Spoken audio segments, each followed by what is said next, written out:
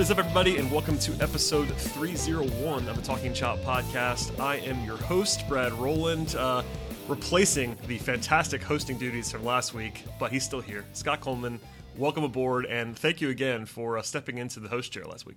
It is so good to have you back, Brad. I tip my hat to you. That was, as you know, the first time I have ever hosted a podcast, and it's more challenging than I would have expected. I know it takes a lot of work, and you do a lot of good prep work to get us ready for these. But yes, hosting a podcast is more work than I realized. Good to have you back. I wanted to ask you, Brad. You visit Las Vegas quite a bit. I know you're there for work, but outside of work, are you a cards man? Are you a shows man? Are you a just sleep and get in and out man? What is Brad Rowland like in Las Vegas? Just for people to know, I was there for about 9 days for Summer League. I just got back yesterday, and mostly when I go out for that, it's I'm a person in basketball arena man. Like I'm in the arena for like I don't know 8+ hours a day, and it's a lot of basketball to watch or not watch. It's kind of like a basketball convention more than anything. But other than that, like I like to eat food, which people might appreciate. I would say that's the thing that we did the most, other than being in the arena, was eating as much and as many different places as humanly possible. And I also like to just walk around. That's like an underrated thing in Vegas, is that I just really like to walk from place to place. I know it's extremely hot in the summer, so it's a little bit less fun, but all the interconnected walkways and like just kind of seeing the sights and the views and stuff is kind of underrated for me. So it's kind of a boring answer, but that's kind of me in Vegas. I just kind of enjoy the whole scene more than anything else. If you can get, I know most of our listeners are probably in the Southeast and don't frequent Vegas as often, but yes, if you're ever out there, if you can get a good meal and a good drink and just sit on a patio and watch the passersby on the strip, it is A+ entertainment. There's something to be said for just enjoying the surroundings and taking it all in. There are people who haven't slept in 3 days. There are people who are probably dreary-eyed watching basketball for 8 hours a day, as you just said. But well, good. Well, I'm glad you had a good trip and lots of good stuff to chat about this week. Yeah, so I missed episode 300, and thank you to you and, of course, to Eric, who is always on this podcast network via this show and Road to Atlanta, and also shouts to Sean Coleman, who's holding it down daily on the Daily Hammer. But we're back, at least I am, and a pretty cool week to talk about the Braves. So I'm going to run down, sort of set the scene a little bit here. People know this by now, but I wanted to say it again. Obviously, today the Braves won, and they are now in sole possession of the National League East lead for the first time all season, basically. And 2 months ago, on the morning of June 16th, so we're recording this August 15th. So essentially, 2 months ago exactly, the Braves were 7.5 games back, and they were 30-35. In early July, they were still 5 back, and in fourth place by themselves, in fourth place at 41-44. They were 4 back at the All-Star break, and in third place. And just 2 weeks ago, the morning of August 2nd, which was a Monday, they were still 4 games back and in third place. And now, after all that, they are leading the National League East because, in short, most of the ground they made up early in that run was because the other teams were bad, namely the Mets, coming back to the pack.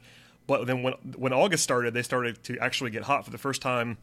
And I know all three of us, you, myself, and Eric, talked about this. Like, they had to make one run this season, basically, to get over the finish line. And it's not over just yet, but they made that run the last 2 weeks. They're 10-2 in the last 12 games to go from 2 games under 500 to 6 games over 500. So I say all that. I think everybody knows it, but it's just kind of worth noting that 2 months ago, they were 7.5 games back, and now they lead the division. Yeah, this run has really been incredible. What they have done after losing Ronald Acuna is remarkable. They've had a handful of guys really step up and play some of the best baseball of their young careers over these last couple weeks, and the schedule has not been super difficult, and hey, you have to win those games, and that's what they're doing. As you said, 10-2 over the last 12. They sweep the Nationals this weekend, despite all 2 of the games being a little closer and a little nail-biting. This team has finally found their stride, and for months we would come on every Sunday and say at some point the light has to come on for this team, and thankfully, with less than 2 months to go here until the postseason, the light has fully turned on, and they have a favorable schedule coming up, which we'll talk about here in a bit. And but yeah, things have finally clicked. And honestly, I think considering all the things that went wrong those first couple months, losing Acuna, losing Ozuna, losing Soroka, losing Travis d'Arnaud for the most of the year. I mean, you just go down the list. There are so many reasons why this team should not be contending at this point. And here we are on August 15th with the team in a lead in the division and playing as good as any team in the majors right now. Yeah, certainly a long way to go here. We're not going to, I would say, announce victory on the division right now in mid-August, but they've done a lot of work here. And like I said, the last 2 weeks or so, it's actually been their work. For the most part, they kind of treaded water for a while, which was good enough because the Mets are Metsing. But I do that thread every year on Twitter where I kind of pull 5 or 6 projection systems, like, once or twice a week. And essentially 2 months ago on June 14th, no projection system had the Braves with over a 26% chance to make the playoffs, much less win the division. Fangraphs was at 15% or so, and our friends at Baseball Prospectus, 5.9% chance to make the playoffs as of 2 months ago. And now the Braves are more likely than not, according to the projections. So, again, long way to go here, but pretty wild. And famously, you and Eric celebrated last week. They finally crossed 500 for the first time all season long. That was just last week, and now they're winning the division. So who knows, man? It's been wild. Yeah, it has. I was going to say, I think the Mets at least have, looking at this division, the Mets have been beaten up pretty badly by injuries. Yes. Jacob deGrom is going to continue to be out. Carrasco missed most of the first half. Syndergaard is still not back. I think probably half their lineup has hit the injured list at some point. I think the Mets have an excuse. The Phillies have no excuse. Like, I know that Harper missed like 2 weeks. They're the Phillies, Scott. That's their excuse. Yeah, it really is amazing that they run it back every year with a $200+ million payroll. And again, they're going to win like 80 some odd games is what they're on pace for right now. And hey, maybe that's enough to get them in the playoffs this year. As we just said, there's still 7 weeks left in the year, and by no means is this thing over with. But it really is remarkable that, as well as the Braves are playing, the fact of the matter is that the Mets and the Phillies not burying this team earlier in the year is a big reason why things are so interesting right now. And hey, credit to the Braves. It would have been easy to give in, and those trade deadline acquisitions across the board all look like gold right now, especially when you consider they did not give up much of anything compared to the Mets and the Phillies, who both unloaded one of the better prospects in their system to try to make a push here. It's been a very positive last few weeks for this team, and hopefully they can keep it going. Certainly, and you alluded to it earlier about the way this team has looked, and obviously the Braves are better on paper now than they were a few weeks ago because of the trade deadline and also d'Arnaud coming back and all that stuff. But I stand by some stuff that we said about how on paper this wasn't necessarily a playoff team, and I still think that is probably the case, at least it was a couple weeks ago. But when you actually have a major league outfield again, and now d'Arnaud is back, and they've pitched very well as a team. I think they have like a top 5 or 6 ERA in the big league since the All-Star break.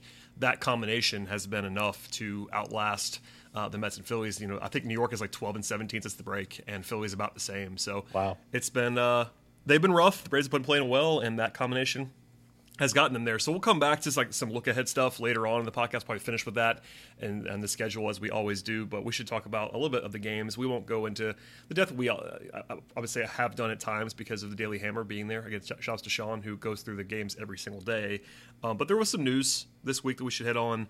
We alluded to it, but d'Arnaud is now back. He came back Wednesday. He missed, I think, 86 games, which is a long time to be without one of your better players. Not a dominant force this year necessarily, but a guy who is clearly much better than the alternatives. And we should pour one out for Kevin Smith because that was a heck of a run from our guy. I believe it was a sub 500 OPS in his time. That was a rough one. And honestly, I got to the point where I felt bad for Smith because he just was not capable, and it was one of those things where like he's so visibly overmatched that I genuinely have felt bad for a professional athlete. But putting that aside, d'Arnaud is a lot better, and having him just the visual in the lineup. I'm not sure you felt the same way I have, but like now you look at this lineup and it's like, oh, Jorge Soler and Jock Peterson and Travis d'Arnaud. It's like this looks like a lineup again. Yeah, it is. I mean, it's a legitimate 1 through 8. I mean, for the longest time, it felt like not only was the 8th spot in the order a relative zero with whoever was catching that night, whether it was Stephen Vogt, who has been, I mean, I guess you could call him passable, but Vogt has not been great. If you look at his numbers, he's had a couple of moments, but overall he has not been great. Oh, we should say, by the way, just for old podcast sake, Remember all this conversation that we had about how bad catcher is across baseball? Ooh. This is a good. This is a good reminder of how bad catcher can be, and the Braves have been very, very spoiled for like a half decade now, and things cratered for like a 2-month period. Yes, it was a stark reminder at how appreciative guys, those Kurt Suzuki, Tyler Flowers, even like when AJ Pierzynski filled in for a year, like things can be, as we have seen, they can be very bad at catcher. And of course, it was really no fault of the Braves' own with the injuries and how young some of their Contreras did not quite seem like he was ready yet. But Kevin Smith, I'm sorry to say, will not be missed. Having d'Arnaud in that order, no matter where he is hitting, it really is back to what made the lineup so dangerous last year, where 1 through 8, every single player can leave the yard. You're not having Abraham Almonte and Guillermo Heredia, who have been okay this year, but they're not starting every single night. Jock Peterson has been fantastic since coming over in the trade. Adam Duvall has done what we expected him to do with power and good defense. Jorge Soler has cooled down a little bit over the last 4 or 5 days, but we know what he can do. He hits the ball so hard, and I think everyone is on board with that acquisition. So yes, adding d'Arnaud in and these outfield additions as well, it really does give you a legitimate lineup 1 through 8. And frankly, that wasn't the case for a better part of the first 4 months of the year. Yeah, it's a stark reminder. And of course, we'll talk about the recent binges from Austin Riley and Dansby Swanson, which also helps. They were there all along, but Riley's been good for most of the year, but Swanson going nuclear the last month or two has been very, very helpful as well. So it's been that total package of things coming together. And yeah, obviously it's gone well, but good to see d'Arnaud back. And as we said preseason, like you can't expect him to be the guy he was last year, but he's a starting caliber catcher, and that's a huge upgrade on what you had before. The other move that was sort of notable this week was Shane Green was DFA'd and then released. AJ Minter was called back up to replace him on the roster. The Green experiment did not go well. We talked about this a lot in the last couple of weeks, but now that it's official, I finished off with an 8.47 ERA. That is not good, Scott, in 19 games and a near 9 ERA. I think probably a little bit unlucky, but still some bad peripherals all the way around, and lost his control and was just kind of a disaster. So I know I wanted them to sign Shane Green. The jury was out as to why nobody did, but I think now that we've seen him pitch, it's a lot more fair to look around the league and be like, all right, maybe that's why they didn't sign Shane Green. Yeah. Well, and they signed him for such little money. And so late, obviously, yeah. Yes, right. It was probably, early May when they finally made that deal happen. I should have looked this up, but who knows if not having spring training, I'm sure it was a setback of some kind. Now, who knows if Shane would have signed in March, if a full spring training would have made him any better. I think, as you just alluded to, whenever there's a player still available post spring training, I think that probably says a little something. And it was a little weird, right? Like, it wasn't like Shane was bad last year. He threw important innings. He was pretty often a 7th or 8th inning option for a team that got within to a game of making the World Series. But it just never clicked for him. And hopefully he's able to kind of reset and get back into it, maybe catch on in a minor league deal with some team next year. But I think it was fairly obvious. I mean, he was barely pitching too. I think he got into blowout duty a couple of times post All-Star break. But with all those things being said, there was just no trust there, and I think it was a move you had to make. And now you hope that AJ Minter, who was pitching really well in Gwinnett, can kind of refine his form a little bit. And with the depth in the bullpen, you don't need Minter to throw the 8th inning every other night, which is nice. But if he can get even close to as good as he was last year, that's significant depth and another left-handed arm, and it's never a bad thing to have another fresh arm throwing, mid-upper 90s, especially this time of year. Yeah, take the heat off him a little bit. He was dominant in Gwinnett I didn't see any of that, but from all reports and the numbers, he obviously looked pretty good there, like his old self, and has looked okay since he came back up. So we'll see what happens with Minter, but that's a guy who has obvious talent, was very, very good last year, has been good before that, and sort of a good buy low candidate. I'm tempted to make the joke now, Scott, about that being a trade deadline acquisition of AJ Minter, but I won't do that. Like making a trade without making a trade. It's almost like making a trade, as they say. That's a good time to take a second here from our sponsors. We'll come back and talk about the results from this week and look ahead. But first, here is a word from the good folks who sponsor us. Support for this show comes from Sylvan Learning. As a parent, You want your child to have every opportunity, but giving them the tools they need to tackle every challenge, that takes a team. Now more than ever, educational support tailored exactly to what your child needs can make all the difference. That's why parents have trusted Sylvan Learning for 45 years as the ultimate teammate in their child's educational journey, instilling in them a love for learning and a passion for reaching the next level. And Sylvan's Insight Assessment can identify gaps in learning and areas that could be of concern for your child. It's a 360-degree view into your child's learning that you can't find anywhere else, and helps ensure that your child didn't miss something in school that might put them at a disadvantage in the future. And right now, it's the best price of the year at $29. Go to sylvan29.com to learn more and get your child's assessment for only $29. That's SYLVAN 29.com. When you need mealtime inspiration, it's worth shopping Kroger, where you'll find over 30,000 mouth-watering choices that excite your inner foodie. And no matter what tasty choice you make, you'll enjoy our everyday low prices, plus extra ways to save, like digital coupons worth over $600 each week. You can also save up to $1 off per gallon at the pump with fuel points. More savings and more inspiring flavors make shopping Kroger worth it every time. Kroger, fresh for everyone. Fuel restrictions apply. All right, Scott, let us quickly look at the results from this week. Obviously, we talked about the Braves being 10-2 in the last 12. They win on Tuesday and come from behind fashion, behind an Adam Duvall home run and a bases-loaded walk. That's a heck of a combination. Drew Smyly was pretty good, at least very efficient on Tuesday. And then Wednesday was also kind of a wild game. That was their 7th and 8 games. They were up 5-0 on Wednesday, gave it all back, including Will Smith. We'll come back to him in a second because I have thoughts on Will Smith today. But they blew it. They blew it and came all the way back and actually had to overcome a deficit in the 11th inning. And then Ozzie Albies went deep off of old friend Lucas Sims. And I watched that video. I was out of town, and I will admit to everyone, because I was in Vegas watching basketball, I didn't watch a whole lot of baseball this week until the weekend. But I watched that replay of Ozzie hitting that home run about 15 times because it was so obvious that he knew it right away. I think it was like 415 feet or something like that. And that was a fun way to end the game. Not a whole lot of fun during the game. I was looking at Twitter, and there was kind of a meltdown ensuing, but they ended up coming back and winning that one. So a couple of fun yet challenging wins early in the week.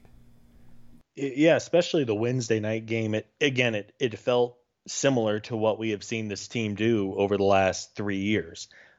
It was the first time in a while. The bullpen was really not very sharp. Of course, they went out to an early 5-0 lead on Wade Miley, and then the Reds just chipped away, and Will Smith let Joey Votto tied the game in the 9th, which was unfortunate, and the Reds then scored one in the 11th. And again, you, as well as they're playing the old memories of just a couple months ago of, okay, here we go again. They're going to find another way to lose. For Ozzie to hit that walk off there was, as you said, it was a no doubter, and it was a very important win. We know that every game is going to matter, so for them to battle back after what would really look like they were going to let a game get away from them when they had an early 5-run lead. It was a huge home run. Ozzie had a great week. I think he homered in 4 straight games. He's been better lately. He was in a bit of a funk in July and early August, and he's coming out of that a little bit. We know how dynamic he is whenever he's going right. But yes, a big win, especially on Wednesday. Tuesday's game was a little funky. There was not a whole lot going on, but especially that Wednesday night win was a lot of fun. Yeah, good reminder that when you're kind of hot, you're hot. That was one that they would have lost earlier in the year pretty clearly after giving up that lead and all that stuff, and trailing in the 11th, and then Ozzie goes deep, and that was fun. They got killed on Thursday, 12-3. They could have, it could have been worse. Tomlin pitching for a long time was helpful. We should note that Kyle Muller got set down after he struggled a little bit on Thursday. He was good when he came up, and I don't think he was as bad as it may have looked at times late. But did you mind that? I think it was a pretty obvious move in some ways because you know it's coming back. But what did you think about him getting sent down after Thursday? Yeah, I think as good as Muller was at times after his promotion, and he was pleasantly surprising. He threw in his earlier starts. He was throwing strikes at a high rate, was striking out guys. I think that as all young players have to do, he has to make some adjustments now that big league hitters have seen him and there's some video of him. I think his mechanics are probably out of whack a little bit. He just has not had fastball command at all in his last 2 or 3 starts. And that's hard to do. The Reds are a good team, and kind of quietly, the Reds are in the playoff push in the National League, and to win 2 out of 3 is encouraging. But yes, it was clear that Mueller did not have his best stuff. And I guess there's worse ways to lose a game, right? Like Josh Tomlin ate 4 innings and saved the bullpen, and you just kind of move on and forget about it. But I was cool. I thought Mueller was the obvious guy to go, especially since Tukey's been a little bit better over his last couple starts. And I would imagine at some point in September we will see Kyle Mueller back up, even if it's in a bullpen depth type role. He has a bright future. He certainly has the build to be a really successful starter or even a dynamic reliever at some point. But I think he's someone who just needs a little more time in the minors before he is ready to go full time. Yeah, that makes a lot of sense, and I think we probably will see him at some point, whether it's to skip somebody or when the roster expands. That would make a lot of sense if he were to come back, but that was a move that I thought was at least relatively obvious, even if not the worst thing to have him go down, and I think he contributed when he was up. Obviously, that was the only loss of the week, so no complaints here. Over the weekend, they get the sweep, of course. Friday, they come back to win. That was a Scott Coleman special because the rain delay was longer than the game itself. I think the rain delay was like 3 hours and 20 minutes, and the game was like 3:05. I saw a tweet. I was actually I was out and about post working in Vegas, and I saw a tweet from you to me about asking if I was awake, and I was like, okay, why is that a thing? And I went and looked at Twitter, and I saw Bowman say the first pitch was going to be 10:15 p.m., and I was like, okay, it's going to be a long night at the office. So they won the game. They hit 4 solo home runs on Friday, and that was kind of it in terms of fireworks. But that was kind of right in your wheelhouse. So if you have any thoughts on Friday, please share them. Yeah, not every day that I think the final pitch was thrown at like 1:15 in the morning or something on the East Coast. I mean, it was not a game in Colorado. That was an East Coast game. Yeah, I guess it's a good thing that they were able to. I mean, I'm glad I didn't have to sit in the dugout or the stadium for 3+ hours and wait for it. But yeah, it was a fun win. 4 solo homers. D'Arnaud finally, or not even finally, but got his first home run since coming back from the injured list, which was nice. And as we've talked about, Ozzie and Dansby and Riley all homering. Those guys have all been so good lately, especially kind of quietly. Freddie Freeman, I think from that upper respiratory infection that he had a week ago, he was not great this week. And hey, if you can go 5-1 over a full week when you really get very little from Freddie, I think he only had a couple of hits the entire week. Very, very helpful. And to win that game, again, it was kind of more of the MO of what the Braves have done the last 2 years, where maybe they don't have a ton of hits, but they do hit for power. And it was a fun way to win a game that didn't end until a lot of people had probably gone to bed for the night. Yeah, it was all joking aside, it was a weird one that I didn't see any of, but it was late. That was kind of what the most memorable part about Friday night was. And then the 2 weekend games. So Saturday was a breezy win, 12-2. The offense just goes crazy. Dansby, which we'll talk about in 1 second again. Ozzie homers again. Ozzie homered in 4 straight games, which is he's obviously hot at the moment. Max Fried pitched well. Whole lot of breeziness, I would say, on Saturday and on route to a win. And then today's game on Sunday, they win again. They're now 10-2 in the last 12. But let's talk about some guys who are hot. We've referenced them, but let's start with Dansby because he hit his 3rd home run in 4 plate appearances early in the game on Sunday. That gave the Braves a 3-0 lead. They actually lost, and then they had to come back and win it again from there. But as you noted in our notes, he's scorching hot right now is the way that you put it. And I will actually attribute this to Brando over at 755. But since basically in a calendar year, since August 15th of 2020, Dansby has been worth more than 4 Fangraphs WAR. This is actually before today's game and before the home run. Had a 114 WRC plus and about 4.3 Fangraphs WAR in a calendar year in 158 games, which is an awesome number. Also, 32 home runs in less than a full season of baseball. That's a shortstop, folks. That's not usually the case. So I think everybody knows how good he's been, but it's just worth noting. I got yelled at a few weeks ago for kind of noting that Dansby's been pretty decent this year on the whole, and ever since then he's been even hotter and even more ridiculous. So I don't know what to make of Dansby, to be completely honest with you, because he's been so streaky for so long, but he's in one of those modes right now and has been for a little while, and the numbers, it might always be a roller coaster to get there, but basically for a full year now, he's been very, very good. Yeah, I mean, He's a guy who's 28 years old, so he should be in his prime. And this is as good as we have ever seen Dansby at the big league level. It is coming at a very, very important time. The way he has extended this lineup is just awesome. He's really settled into that 5 spot in the order for the better part of the last month. And as we just said, him being earlier in the year when he was hitting for some power, but the strikeouts were way too high. And he's always been a streaky hitter, but the highs and the lows would balance out. And then what did you have but a fairly, we'll call it an average-ish big league shortstop? What he has done over the last month or so is just outstanding. And you look at his numbers now on the whole, they really do look good. On the season, up to a 111 WRC plus. He's approaching 3 WAR on the season, which is very, very valuable for a player like him making the amount of money he is. So yes, Dansby has been a little bit of a tease his entire career, because it seems like he's going to finally break out of it, and then something comes up, whether it's an injury or a cold slump or something like that. But man, he is going so good right now, and you just hope that he's able to keep this level or keep it close to over the next 6 weeks or so. Because when he's hitting, this lineup is so much deeper and so much better.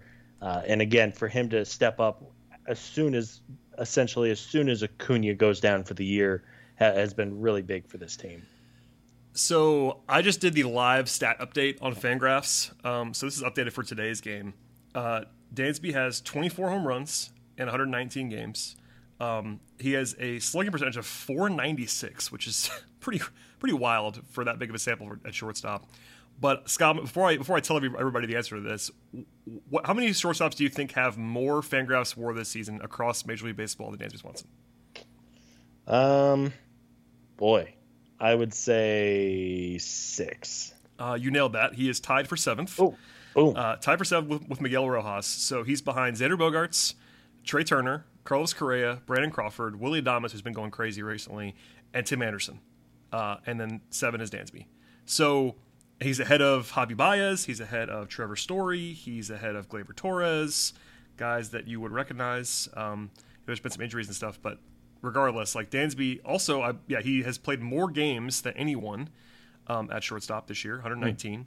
More plate appearances than anybody. He leads all shortstops. So he's actually tied with Javi Baez with 24 home runs. But all that is to say, it is wild to think about where we talked about Dansby Swanson being 2 months ago, and definitely 3 months ago. Yep. After a slow start, he's been that hot for that long to where unequivocally he has been a strongly above average shortstop this season. Like, not even close. He's on pace for almost 4 Fangraphs WAR this year. So, and that'd be a heck of a season. It's honestly, even if he's just mediocre the rest of the way and finishes with 3 Fangraphs WAR, that's more than enough for a full season in terms of returning value. So I'm not even sure what the analysis point is. I'm not sure. I'm confident he'll probably have a cool-off period because Dansby is Dansby, and he seems to be pretty up and down. But ride the wave, I guess. Yeah, no, keep it going as long as you can. This is a guy who is firmly in his prime, and we have seen him at the top, and we have seen him at the bottom, and the top is very good, and the bottom is very bad. But the way that he has cut down on his strikeouts, for a guy like Dansby, you can't strike out in a third of your plate appearances and expect to be successful. I mean, really, that goes for anyone, especially a shortstop with his profile. But yeah, man, he has been great. It's been a lot of fun to watch. I called him Babe Ruth with more power after his his what was it, 5th home run of the week earlier. He's been very good, very fun to watch, and the defense has remained steady as well, which is obviously so important playing shortstop. So he has been a very big boost, and you hope that he's able to carry this through the end of the year and into the playoffs if it comes to that, because the Atlanta Braves are a much better team when Dansby is good Dansby instead of the Dansby of 2 months ago, where I think we were talking about what does his future look like? Does he have a long-term outlook with the Braves? We'll see if he's able to keep this going, but he has been very, very good lately and a lot of fun to watch. So from Babe Ruth with more power and Dansby Swanson to the player that I often refer to as Brooks Robinson, that is Austin Riley. Austin Riley, similarly to Dansby, is now into the top 8 in Major League Baseball in Fangraphs WAR by third baseman, and that might even be conservative because they hate his defense.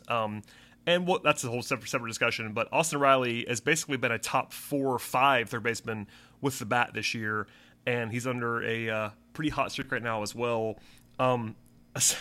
Essentially, in the last 102 games, which is basically, if the season started later, Riley would be like, even higher than this. But he has a 301, 377, 556 slash in 100 games, 24 home runs in that period, and he has 25 total. So basically, he was terrible for the first 3 weeks of the season. And he's had a couple of swoons in between there, but for the most part, he's been incredibly, incredibly good. In fact, he leads the National League in WRC Plus for third baseman since that period of time. He's number 1 in baseball across third baseman and in WOBA over that time. He's just been outrageous, and there's this whole defensive conversation that we can definitely have that I kind of had on Twitter today because outs above average and UZR hate Austin Riley for whatever reason. Yeah. I don't think he's a great defender, but I think he's not as bad as those numbers say that he is. And I'm not going to go on my way to defend Austin Riley's defense. But regardless, even if you factor in the bad defense, even if you just assume he's terrible there, which I don't think is necessarily true, he's still been a top 10 third baseman. And for the last 100 games, he has been I joke about Brooks Robinson, but he's been basically a star for the last 3.5 months. Yeah, no, I think I looked it up. Couple days ago it was. I think that Austin leads all third basemen since that April 15th date in batting average, in OPS, in home runs. I mean, basically pick your offensive stat of choice, and Austin Riley, if he is not number 1, he's top 3 across the board. Especially in the National League. I think the only guys that are as good as he's been is Devers and Ramirez, and they're both in the American League, so there you go. And those two guys are widely regarded as 2 of the top maybe 20 players in the entire league. Austin has been fantastic. I have happily eaten crow on this one. Of course, me too. By the way, I'm not sure I went as far as you did, but I was not far away from you. So we were definitely wrong about this so far, which I'm cool with. Let's be frank. We're happy about this. Yes. Oh, I will happily anytime I can do that. I'm happy to do it. The at bat that sticks out in my mind is when the Braves were in New York and Riley put together an outstanding at bat in the 9th inning against Aroldis Chapman. And I think it was an 11-pitch walk to keep the game going. The Braves were down by 1. And I think a few others at the time all said, that was as good of a plate appearance from Austin Riley that he has ever had.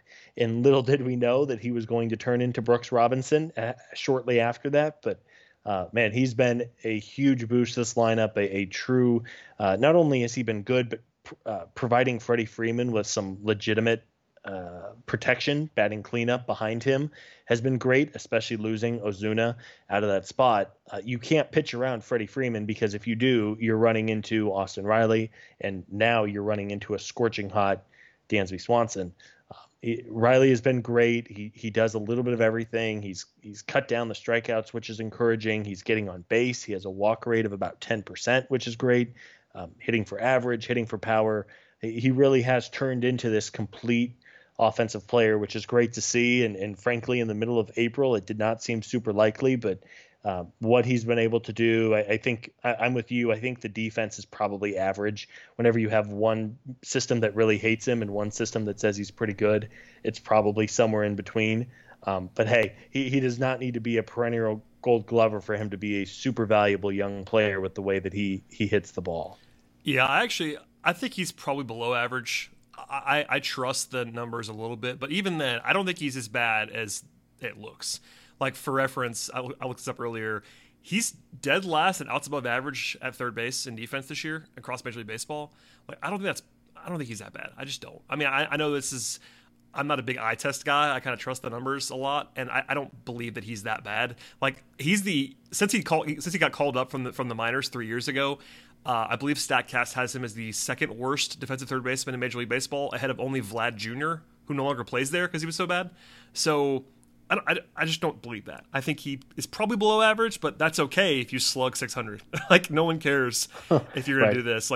Since the break, I think it's 660 slugging, which is just outrageous and not sustainable. But I mean, the power has always been real, and he's looking very, very good. So Hope it continues, quite obviously. And, this offense is suddenly quite dangerous if you get Dansby and Riley hitting like this, because you can kind of rely on Freeman.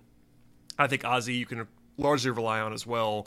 And then you mix and match with the supporting pieces. Like, basically, since the All-Star break, I pulled the numbers, and we won't go through all of them. Essentially, everyone has been good that has played a decent amount. Like, even guys like Peterson and Soler and Adam Duvall have been above average hitters since the All-Star break. It's not a huge sample size. It's like 15 games for some of these guys, but they've all been pretty good. And if that happens, it's not always going to be that way, but if you suddenly have 7 or 8 or 9 guys that can all hit at an average level, you're in good shape. Yep. No, you're right. I mean, there's no easy out in this lineup right now, especially with the addition of Jock Peterson, who has been really, really good, a 120 WRC plus, and not only that, but him being left-handed. Him and Freddie being the only 2 regular lefties. I know Ozzie hits left-handed more times than not, being a switch hitter, but his addition is nice. It helps balance out the lineup a little bit. The power of Duvall and Soler, it just gives you that instant offense. So if it's a night where your offense is just not clicking, all it takes is one of those guys to bop one over the wall, and suddenly what looks like a difficult night, kind of like we saw on Friday when they hit the 4 solo homers. They really did not have a whole lot going that night, especially after the 3-hour rain delay. But when you have a 1 through 8 who are all capable of hitting 20, 25 homers over a full season, it dramatically changes your lineup and improves it significantly. Again, not to dump on Abraham Almonte or Guillermo Heredia too much, but those guys are limited in what they can do. And when you have that power and when you're not relying on them every single night, it makes a world of a difference. Yeah, I mean, like you said, we're not trying to pile on these supporting guys who were playing a lot when we didn't have a whole lot of outfield depth, but they're supporting guys. And if Almonte and Heredia are your 5 and 6 outfielders, and they're just like there to plug in holes on defense and stuff, that's more okay than having to start those guys. So, and then if it's Steven Vogt day, then that's probably a pretty bad spot. But that's only once every. You figure Darno, once he's cooking with gas, will play 2 out of every 3 games, and then that means you only have that one kind of punt day, and that's the only time of the week where you have a bad hitter on the lineup, which is helpful in a lot of ways. Night and day from where we were just a couple months ago. We talked about the lineups a lot. There was one like infamous lineup that was 2016 vibes, how bad it was on paper before the deadline, and I was like, man, this is untenable. Like, this can't be this bad all the time, and they fixed it. Credit to Anthopoulos, who I know you have a passionate love affair with, Scott. You're a big Anthopoulos guy. I have given him his very due credit for what he did at the All-Star. You have. Yeah, that's. I'm being unfair. I know, but no, he did a tremendous job at the deadline, especially getting those last 2 deals done under the horn. When it was just Duvall and Rosario, it was like, okay, and Jock Peterson a week before, it was like, okay, like that's probably enough to keep him in it. We'll see. But getting Soler and then Richard Rodriguez just before the deadline ended, that really pushed it over the top. And for all those reasons, I have been critical of Alex for some things. I think it's fair criticism. I'm not going to sit here and just praise everything he does blindly, like some people on Twitter do. But I do also believe that whenever he does something right or does something well, he has done a tremendous job navigating this team despite the many unforeseen roadblocks that have come up. Yes, I would echo that. We do have to do one not as positive topic, at least because I'm teed up for this in a lot of ways. We've been very positive. I want for the record on this podcast, no one can reply and say that we've been negative on this podcast. We haven't been. We've been very positive today. But the Will Smith thing got my gears grinding a bit today. I'm not really sure why. I'll preface by saying this. You and I talked before we started recording. I think I speak for you, but you can correct me. We don't think that Will Smith is Craig Kimbrell, like prime Craig Kimbrell. We don't think that. We don't think that he is this dominant force who can't be criticized. I don't think that he should be even like the locked-in closer. I mean, our philosophy, at least mine, has always been, unless you have prime Craig Kimbrell, it's better to mix and match and not have a closer most of the time. Like, I'd be totally fine against a right-handed heavy lineup to throw Rich Rod, our former Arizona and Michigan head coach, in there in the 9th inning. So all that said, like, no one is saying Will Smith is this incredible dominant closer. Now, I kind of had to laugh today because even before he came in, and he was not great today. He allowed 2 base runners. I understand that. But even before that, people just kind of freak out when he's even coming in the game. It was like, oh man, not again with Will Smith. So when that was happening, I was like, man, that seems a little bit strong. Like the reaction's kind of crazy here. And I went and looked at the numbers, and this is before today. So the numbers are actually even better because he didn't allow a run today. But in about a month, 23 appearances, about a month and a half, he had a 2.74 ERA, a sub-3 ERA, a sub-700 OPS allowed, about 3.5 more times strikeouts than walks. His whip in that time, if you care about that, I don't really care about that, but somebody asked me this, so I pulled it, was 1.08 in the last 24 appearances. So, like, all this stuff about Will Smith, like, being bad, and there was, I kind of got yelled at for saying this, and people were like, well, he's never had any clean innings. And I'm thinking, I mean, okay, clean inning guy. I don't understand clean inning guy generally. Yes, it is fair to say he's not had a lot of 1, 2, 3 innings in the last couple of months. In fact, only 3 times in the last 16 appearances. So if you want to make that argument, I'm totally okay with it. He has not had a lot of clean innings. But am I crazy here, Scott, or have people gone around the bend a little bit on Will Smith? I said all that stuff to preface because I don't think he's incredible. I want people to understand that, but he's not Dan Kolb. This is not like a terrible closer. Like he's a good reliever and has been for a while, and I just kind of don't understand the reactions I'm seeing. Am I crazy? No, you're not. I think it probably falls somewhere in the middle, as these things often do. That's probably fair. Will Smith is a fine big league relief pitcher. On the whole, a 3.7 ERA, 3.72 FIP. His xFIP is 4.23, which is not great, but as you said, he strikes out a decent number. He does not walk the ballpark, so on and so forth. The issue, of course, is that in the 9th inning, when everything is amplified and stressful and the team is trying to come all the way back and make the playoffs, everything gets amplified in the 9th inning. And over the last week or so, he has had some bad moments. I think he blew back-to-back save opportunities last weekend. And then again, thankfully the Braves came back to win on Tuesday night against the Reds, or Wednesday night, whatever it was. So anytime you have blown saves, if you blow 2 saves within 3 or 4 days, it's natural to be like, okay, maybe you do make a change. And I agree completely. I'm for utilizing this depth. I mean, Tyler Matzik has been tremendous lately. Rich Rodriguez, maybe not a great college football coach, but he does throw a lot of strikes in the big leagues. And, shouts to Rich Rod. And nobody is able to touch him. Chris Martin has been a little bit better. So regardless of who you want it to be, I do agree that Will Smith has been frustrating, and more times than not, he's been successful, of course. Again, you're talking about a guy with a FIP and ERA in the mid-3s, but it's of course fair to question and to be frustrated, honestly, when it does seem like he comes in the game and automatically you have 2 guys on base. If those guys don't score, it doesn't matter in the grand scheme of things, but from a fan perspective and a mental sports health perspective, of course, you would prefer that he not seemingly allow a couple guys on base every 9th inning. So I guess to answer your question, no, you are not crazy. I think with all things in a stressful playoff push, things get exaggerated and blown up a little bit too much. But he has certainly had some not great outings lately. But agreed. You just hope that he's able to settle in a little bit more and maybe lower our blood pressure just a little bit, because I certainly hope that every time he comes in the rest of the way, it's not like this sense of dread that he's about to let one get away.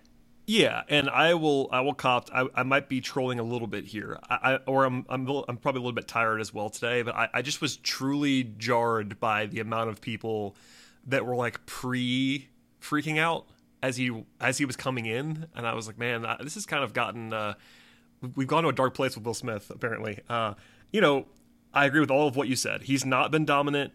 His numbers are not incredible, but they are totally fine. Like, he's, I think, a top 20 guy in the National League in Fangraphs WAR among relievers. Like, that's not great, but perfectly fine.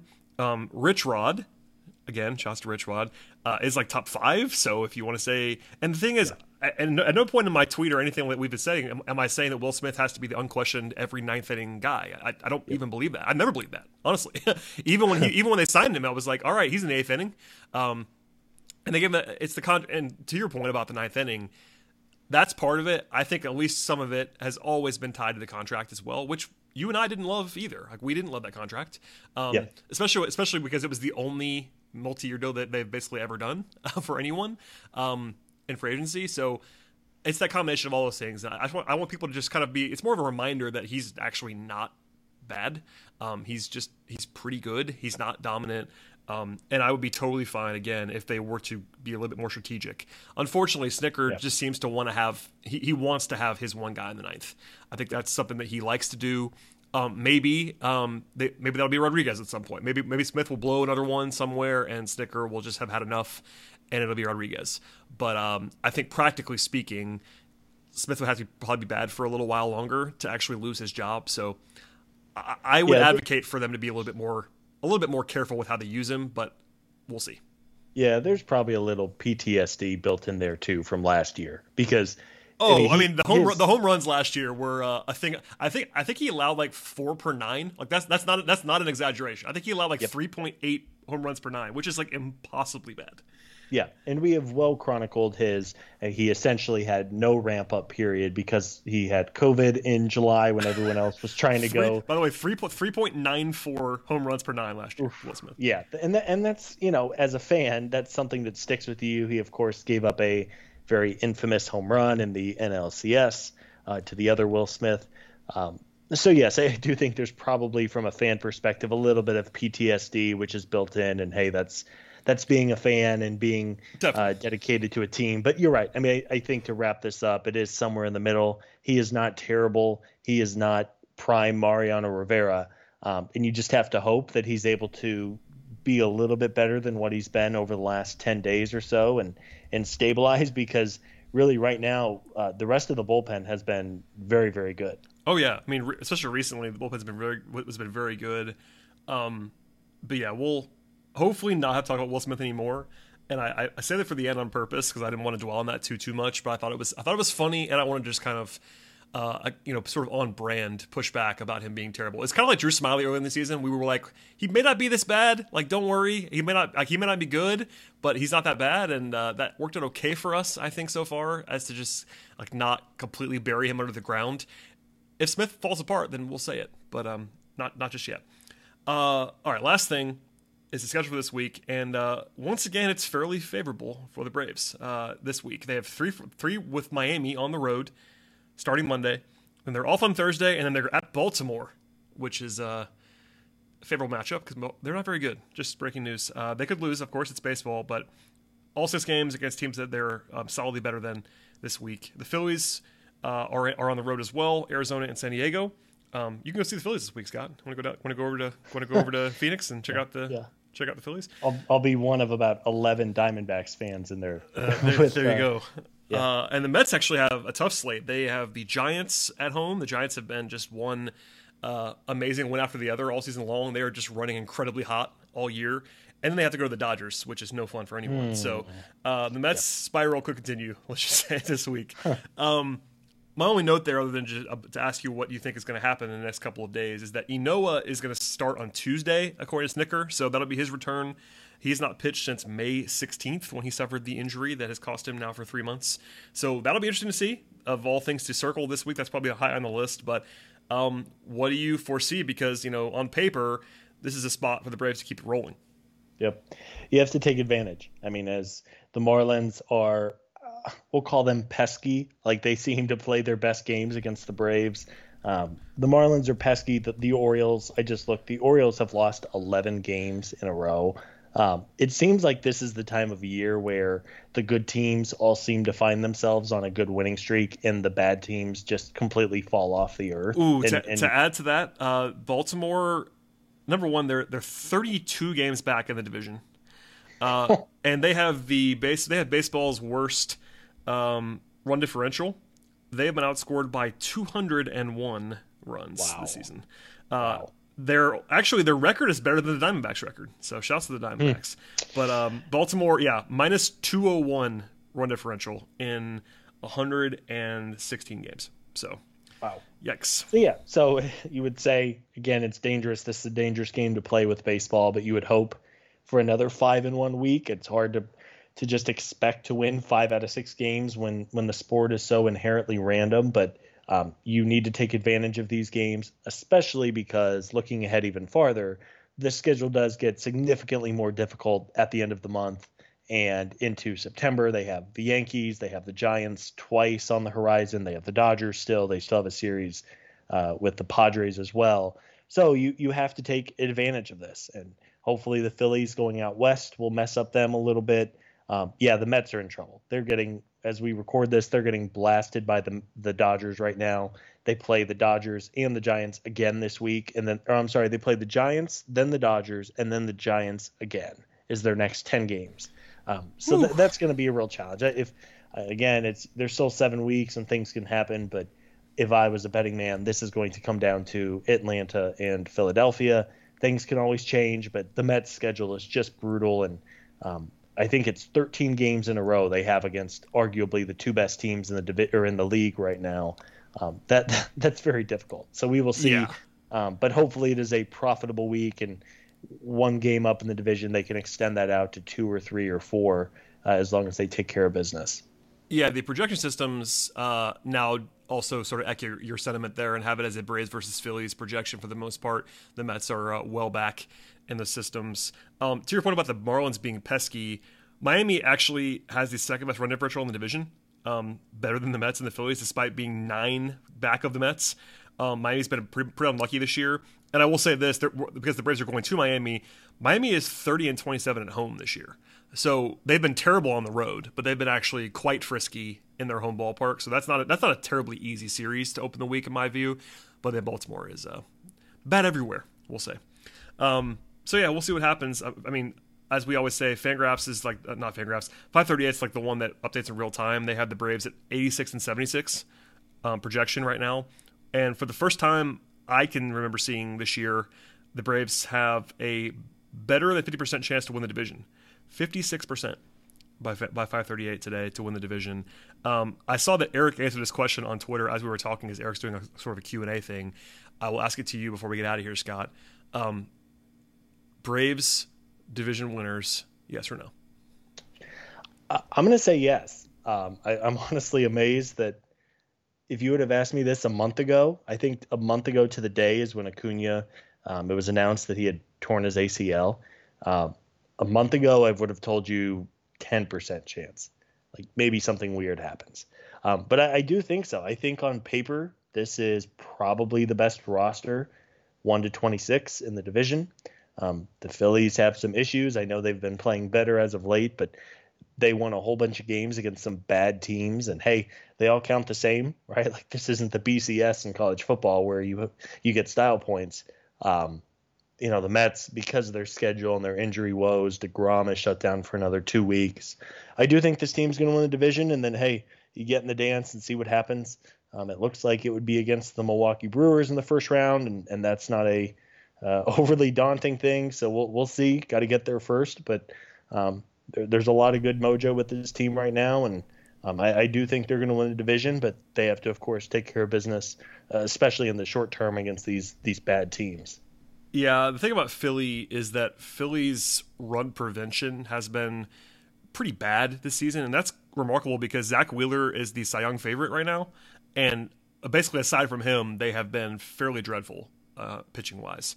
Even Aaron Nola, who I think is good, has an ERA of like 4.4 this year. He's not been particularly fantastic, and the other guys have been pretty ugly. So it's Wheeler and I guess Nola, and I mean Zach Eflin's been okay at times. I don't know.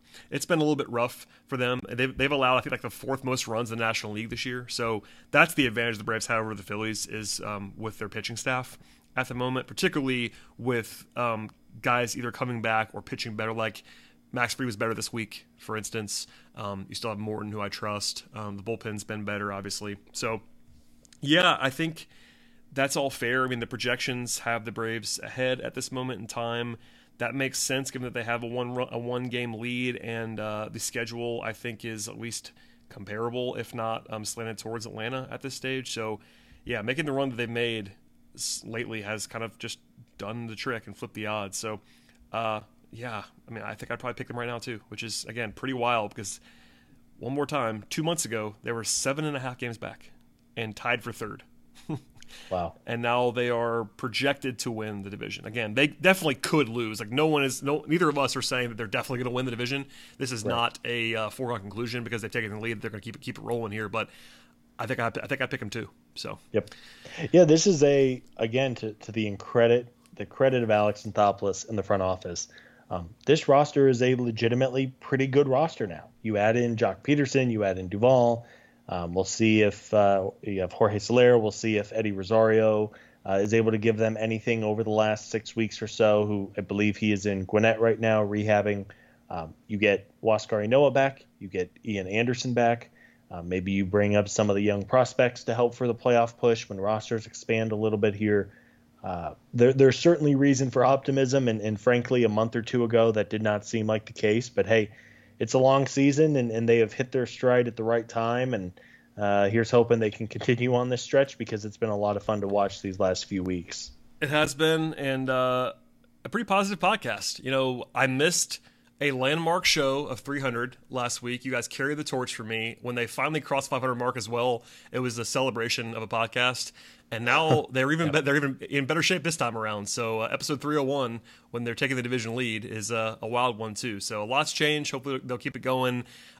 It'd be pretty on brand if next week Eric and I, or you and I, whoever talks on this podcast, they got swept by the Orioles or something like that. It'd be pretty funny if they were to like just completely flop in Baltimore. But God, let's hope not. They should not do that. They're better. They're better than the Orioles. They're better than the Marlins. And go out and go 4-2-5-1 this week and put some distance between yourselves and everybody else. That'd be nice to see.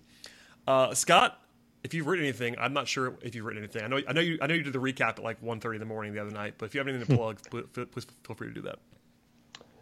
No, I haven't done a ton of writing lately. I need to get back on that grind. I've been busy with other life things, but good to have you back, Brad. It was nice not having to. It takes a pro's pro to host one of these bad boys. So. Oh no, I received multiple calls for my retirement after the podcast last week. People were ready for the Scott and Eric Variety Hour. Listen, I'm okay to step away whenever you guys want. If you guys want to take the podcast, that's fine. You're our Tom Brady. You're going to play until you're like 52 years old and just fade off into the distance. I'm almost there now, so we're getting close to 52. No, I'm kidding, but no, it was fun to listen to that because only because I knew you were probably so uncomfortable because you don't love that kind of stuff. So that was pretty funny. Eric threw it on me like 10 minutes before we recorded. I love that about Eric. You're going to host this. You're going to host this one. I was like, oh, okay. Eric's a professional troll, which I appreciate as well. Please tweet at Eric asking him for some absurd take. I'm bad at this. He always does it to me at the end of a podcast. I should just say this. Jesse Franklin is an American hero. I'll just say that right now. So, my guy. I appreciate everyone always tweets at me about Jesse Franklin at the end of every podcast, and keep it going. He's been hitting home runs, so let's keep doing that. As for Scott, though, it's time to wrap this podcast up. Thank you, sir, for joining me. I appreciate it. Thanks, Brad. Take care, buddy. Please subscribe to the podcast. We'll be back again next week with this show, but also Daily Hammer will be back again, I think maybe even tomorrow or the day after that. Road to Atlanta will be coming this week. Jam-packed on the network as always. Subscribe, rate, review, tell your friends, and we'll see you next time.